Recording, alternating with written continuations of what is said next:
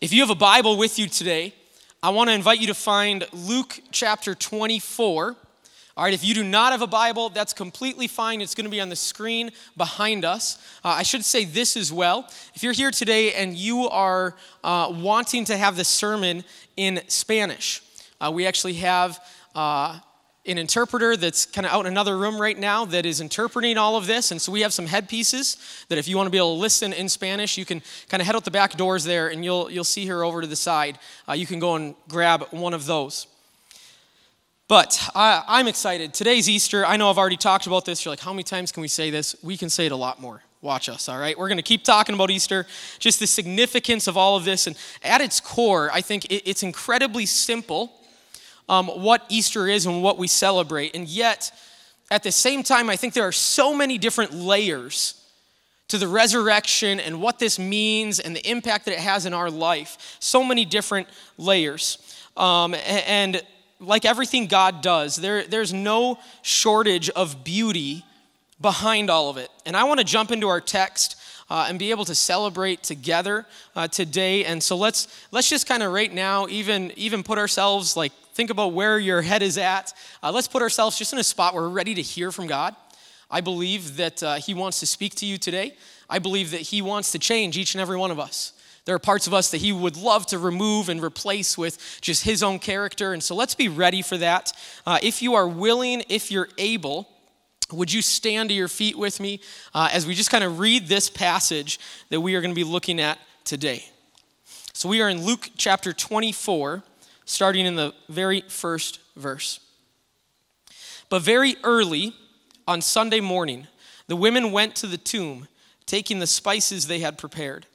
They found that the stone had been rolled away from the entrance. So they went in, but they didn't find the body of the Lord Jesus. As they stood there puzzled, two men suddenly appeared to them, clothed in dazzling robes. The women were terrified and bowed with their faces to the ground. Then the men asked, "Why are you looking among the dead for someone who is alive? He isn't here. He is risen from the dead. Remember what he told you back in Galilee, that the Son of Man must be betrayed into the hands of sinful men and be crucified, and that he would rise again on the third day." Then they remembered that he had said this. So they rushed back from the tomb to tell his 11 disciples and everyone else what had happened. It was Mary Magdalene, Joanna, Mary the mother of James, and several other women who had told the apostles what had happened. But the story sounded like nonsense to the men, so they didn't believe it. However, Peter jumped up and ran to the tomb to look. Stooping, he peered in and saw the empty linen wrappings.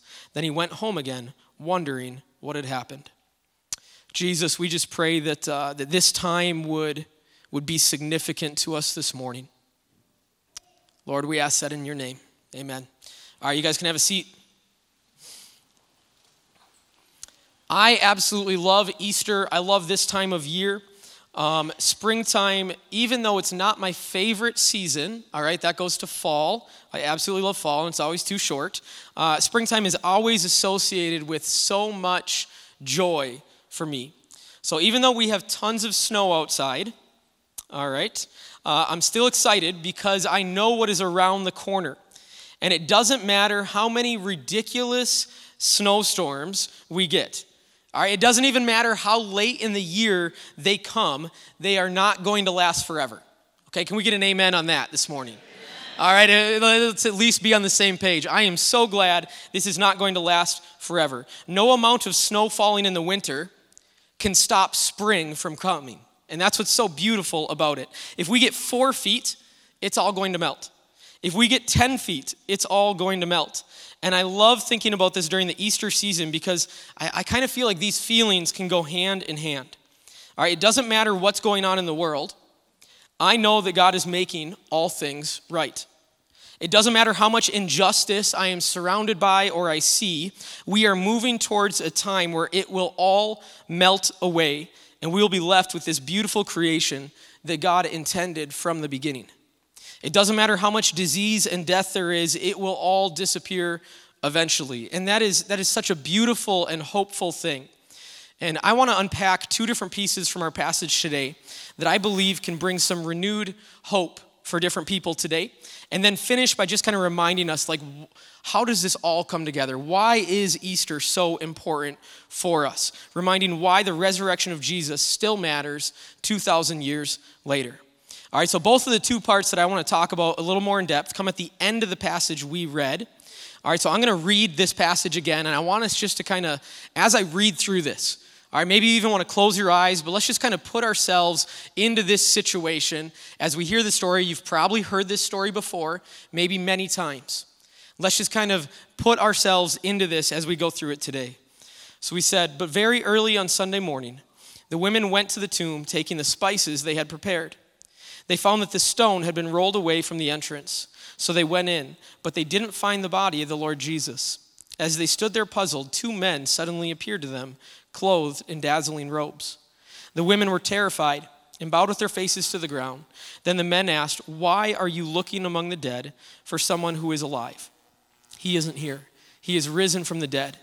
Remember what he told you back in Galilee, that the Son of Man must be betrayed into the hands of sinful men and be crucified, and that he would rise again on the third day." Then they remembered that he had said this. So they rushed back from the tomb to tell his 11 disciples and everyone else what had happened. It was Mary Magdalene, Joanna, Mary the mother of James, and several other women who told the apostles what had happened. But the story sounded like nonsense to the men, so they didn't believe it. However, Peter jumped up and ran to the tomb to look. Stooping, he peered in and saw the empty linen wrappings. Then he went home again, wondering what had happened. All right, now this last chunk, it's going to stay on the screen here, because this is actually where the pieces that I want to dive into today are kind of found in this last little part of the resurrection story. All right, and so this group of women, they are headed to the tomb. They are bringing some spices for the body. Jesus had died on Friday, and more than likely, they would have rushed to kind of buy some burial spices on Friday, because remember, it's like 3 o'clock is what the Bible tells us. He dies. And so for the Jewish people, the next day started at sundown. All right, that's kind of totally different from what we think. You know, we kind of have midnight, but for most of us, the day starts when we open our eyes. And so it started at sundown. So the Sabbath was starting shortly after Jesus had died. So they probably ran and quickly bought spices for the burial just to kind of take care of the body. But they more than likely would not have had time to go and actually take care of the body in this way. So what they're doing is they're waiting through the Sabbath, and then basically after the Sabbath is done, then they're getting up and they are going to the tomb to take care of the body. All right? And when it comes to the resurrection of Jesus, there's always been arguments like that this didn't actually happen. And we see this in the account that Matthew has written, that the guards were paid off to tell people that Jesus' followers came and took the body during the night so they could tell everyone that he had risen. But here's the thing, like if you were to make up this story, you would not make it up in this way. You would do it differently. All right, what does that mean? Well, all of the gospel accounts have women going to the tomb first and being the ones to see that Jesus' body isn't there. All right, and then they go back and they tell the disciples, and if you were making this up and writing the story down on paper, you would not say that women were the first to the tomb and that they passed the information on. Okay, why not? Because in the first century Judaism, women were not seen as credible witnesses. All right, both in some sacred texts for the Jewish people, the Mishnah and the Talmud, major texts for them, they say that only men, not women, can give testimony. Like in a court of law or anything like that, like they would not trust women. Josephus, who is a Jewish scholar from the first century, he even said, even if there is multiple female witnesses, it does not count. Like they would not listen to their testimony. It was not acceptable. Now, in our translation, it says that the message from the women sounded like nonsense to the men. In another English translation that I read, that is a little more word for word, like trying to literally translate what it says instead of just the idea, it actually reads this. It's a little bit more blunt. It says, "This message seemed to them just stupid and useless talk." And you're like, all right, that is worded strongly there. That the men did not believe the women. All right, and this leads us to two things. Most likely, they are not making up the fact that Jesus' body is gone and that they saw him after the resurrection. Because if they were making that up, they would have written this story differently. Like, think about back when you're younger and you tried to lie to your parents. Like, you're trying to think about every little detail and how do I make this the most believable? All right? Like that friend that always is getting hurt, you better throw in a story that they got hurt. Okay, otherwise they're going to be like, nah, no way. There's no way he was there and something bad didn't happen. All right, so you're trying to make the lie believable. They would not do this.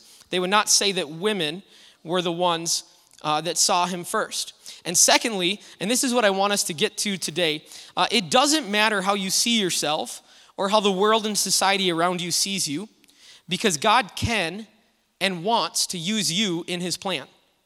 If arguably the biggest detail of God's rescue plan was entrusted to people that society legally wouldn't trust and believe, then there is nothing stopping him from using you. And this is powerful. Maybe you have discounted yourself for some reason. Maybe you think there are things that you've done in your past. There are things that were done to you in your past. Not having the right talents or abilities, and so you can't be used by God. Not being that influential person like someone else that you think of.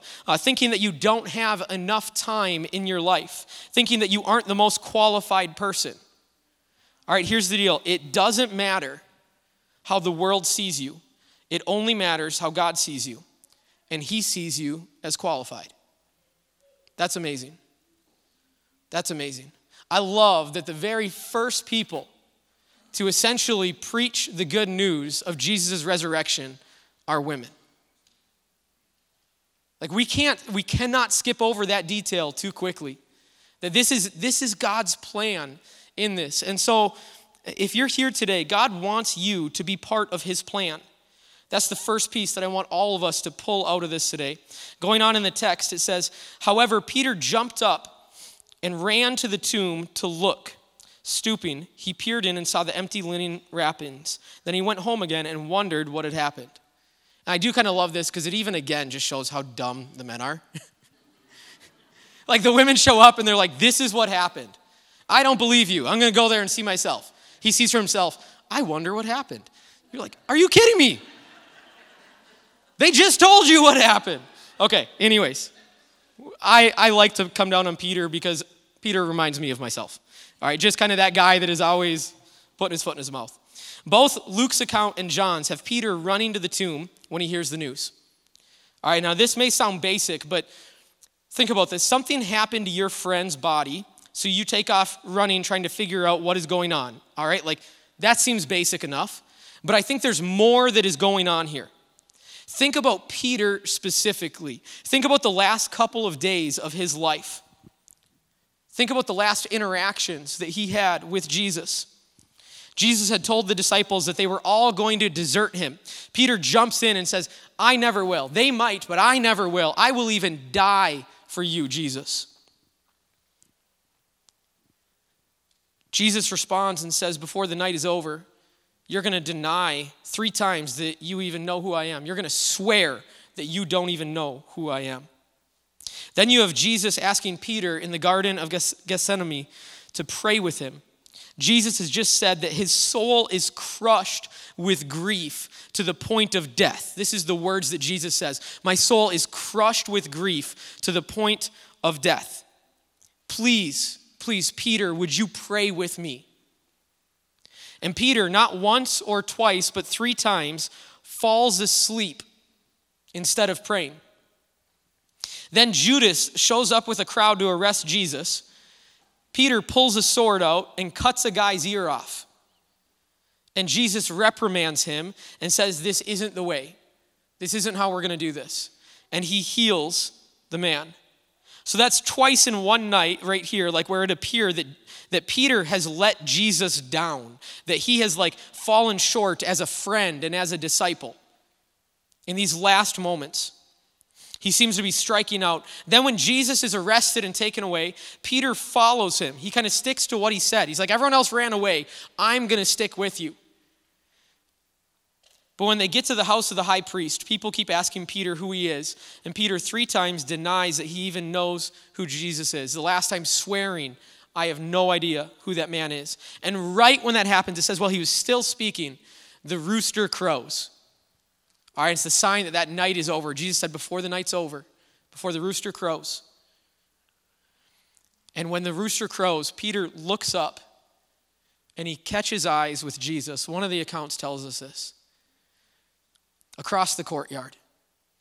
Could you imagine this? Not only have you done this, your friend told you you were going to do it. He denies him. He looks up and he catches eyes with Jesus.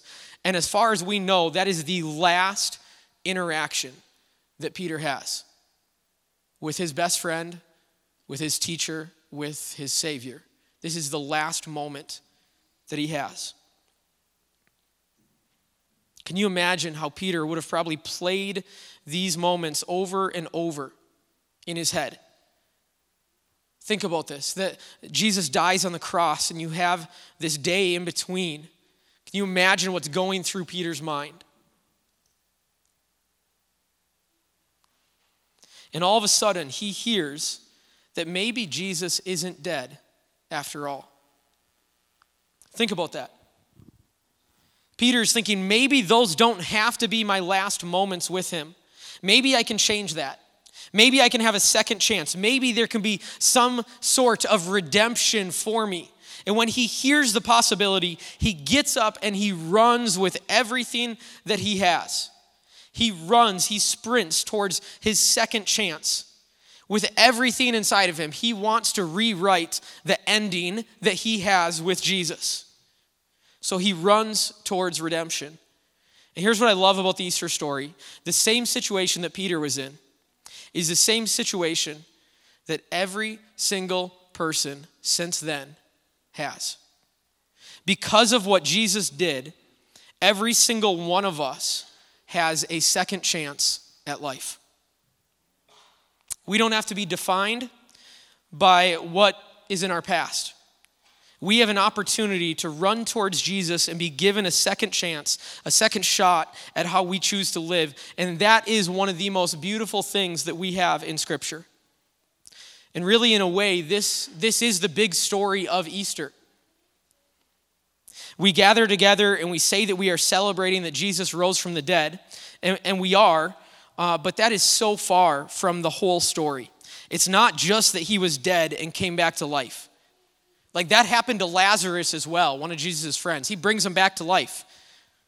Last I checked, I don't celebrate when Lazarus was brought back from the dead. There's more to it than just the resurrection.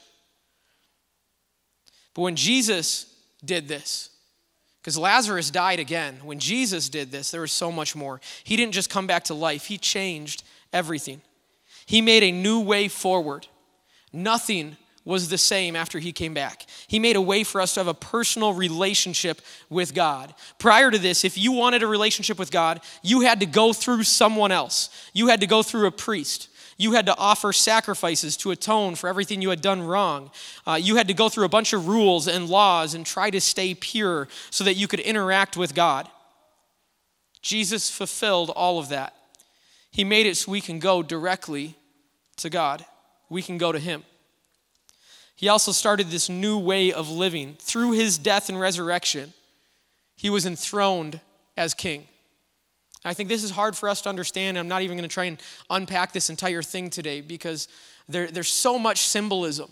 And at times we kind of miss this because 2,000 years later, like when we think of a king, it just, we kind of think of the King of England probably, and there's not really a whole lot of power there and this. And some of these things, they just don't make sense to us in the same way. But Jesus is enthroned as king through his death and his resurrection. He was moving us towards what the plan always was, a creation where humanity and God could walk hand in hand, where we were partners in caring for creation. At Easter, we don't just celebrate that Jesus rose from the grave. We celebrate that he made a new way for us to live.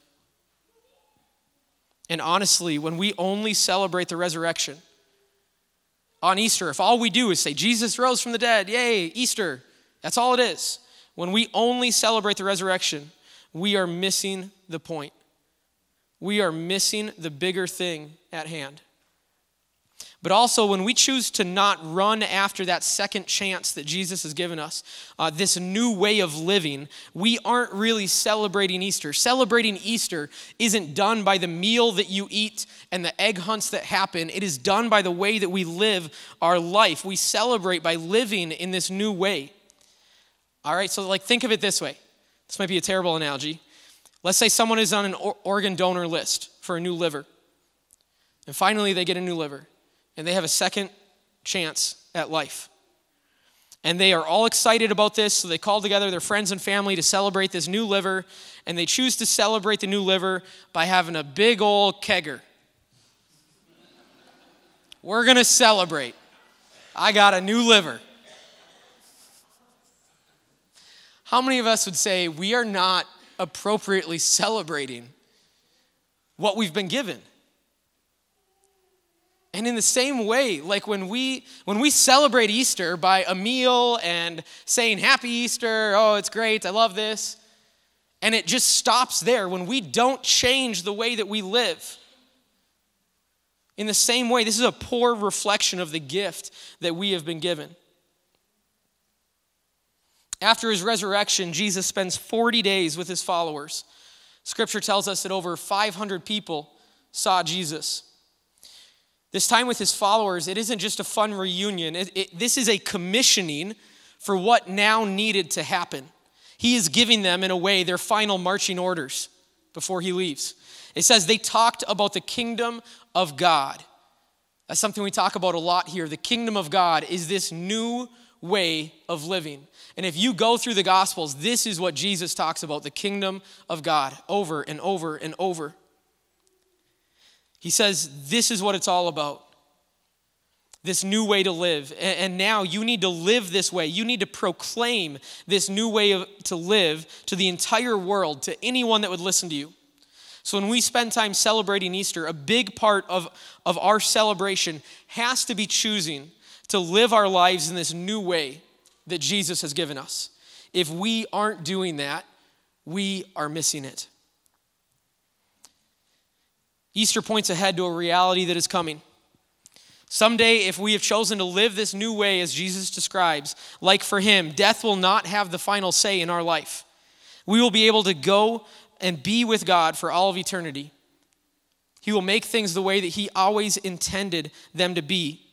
Him and us together in partnership, caring for all of creation. So the same way that I know that it doesn't matter how much snow comes down, which, by the way, if you're keeping track, I believe we are at 131.7 inches. We are, I think, in third. Second place is 0.8 instead of 0.7. All right, so if Mother Nature sneezes, we're going over that. It doesn't matter how much snow there is. The snow doesn't have the last say. Spring is coming. It's going to melt.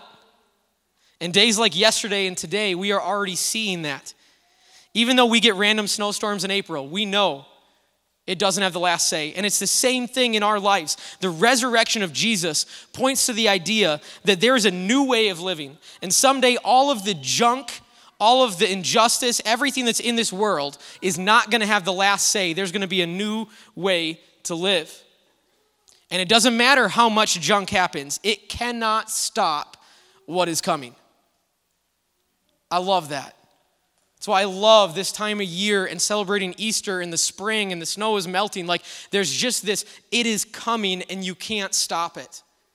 And it's the same feeling that we have with Jesus. When a snowstorm happens in April, it's going to melt. When a tragedy strikes in our life, when things aren't fair, Jesus is going to have the final say. Let's stand together as we close.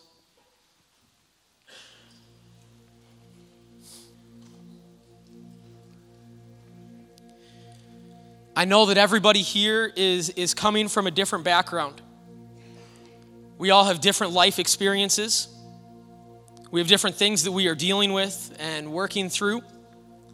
But but we all can have the same hope and the same trust that God has the final say. It doesn't matter what your situation is. It doesn't matter if you're perfectly healthy, everything's great, your 401k is getting bigger, things are going well, or if this past week you were given the worst news you've ever heard by a doctor. It doesn't matter. It's not going to have the final say. We all, no matter what our background is, we all can have the same hope in Christ and what he is doing for us. Maybe you need to hear that no matter how you see yourself, that first point we had, no matter how you see yourself, it doesn't matter. It doesn't matter how the people around you see you. What matters is how God sees you, and he sees you as qualified. He wants you to be part of his plan. It does not matter what's in your past. He wants you to be part of his plan. You are qualified and you are more than enough. You are loved in his eyes. Maybe you need to hear that you have a second chance if you want it. That you can run towards that opportunity. Your past does not have to define you. And you can make that decision at any moment. All right, and I would encourage you to take that opportunity even right now, where you're at. Right where you're at, you can begin to have a conversation with God. All right, just as if he were next to you. Because remember, we don't need to go through someone else. Jesus changed that. And you can go to him right now. And talking to God does not require big churchy words or some long prayer. I have found in my life that the simpler it is, the better. And so maybe you want to take this opportunity right now just to begin to go to God. Say, God, I want that second chance. I want to change how I'm living. And lastly, hopefully all of us, no matter where we are, would understand that the resurrection isn't just some nice thing that God did for his son, but it is foreshadowing. It is a hint. It is a signpost of what is promised to anyone who would follow what Jesus has said. There's a new way to live, and it's exciting, and it's loving, and it's rewarding, and it's humbly. We live humbly in this way. And when we live that way, it doesn't just make our lives better. It doesn't just make our lives have a greater meaning and purpose, but if we are doing this right, it actually should impact every person in our life. Every person that you come in contact with, their life should be different because you are living this way. The imagery in the Bible is beautiful with this. You have God entering the tabernacle and what that looks like, and you have the smoke and the fire of him going in there. Then they build the first temple, and God enters the first temple in the same way, smoke and fire. They build the second temple, and he doesn't enter it. And we see in the book of Acts on the day of Pentecost that instead, God has decided, I don't need this temple anymore. I want to be in you.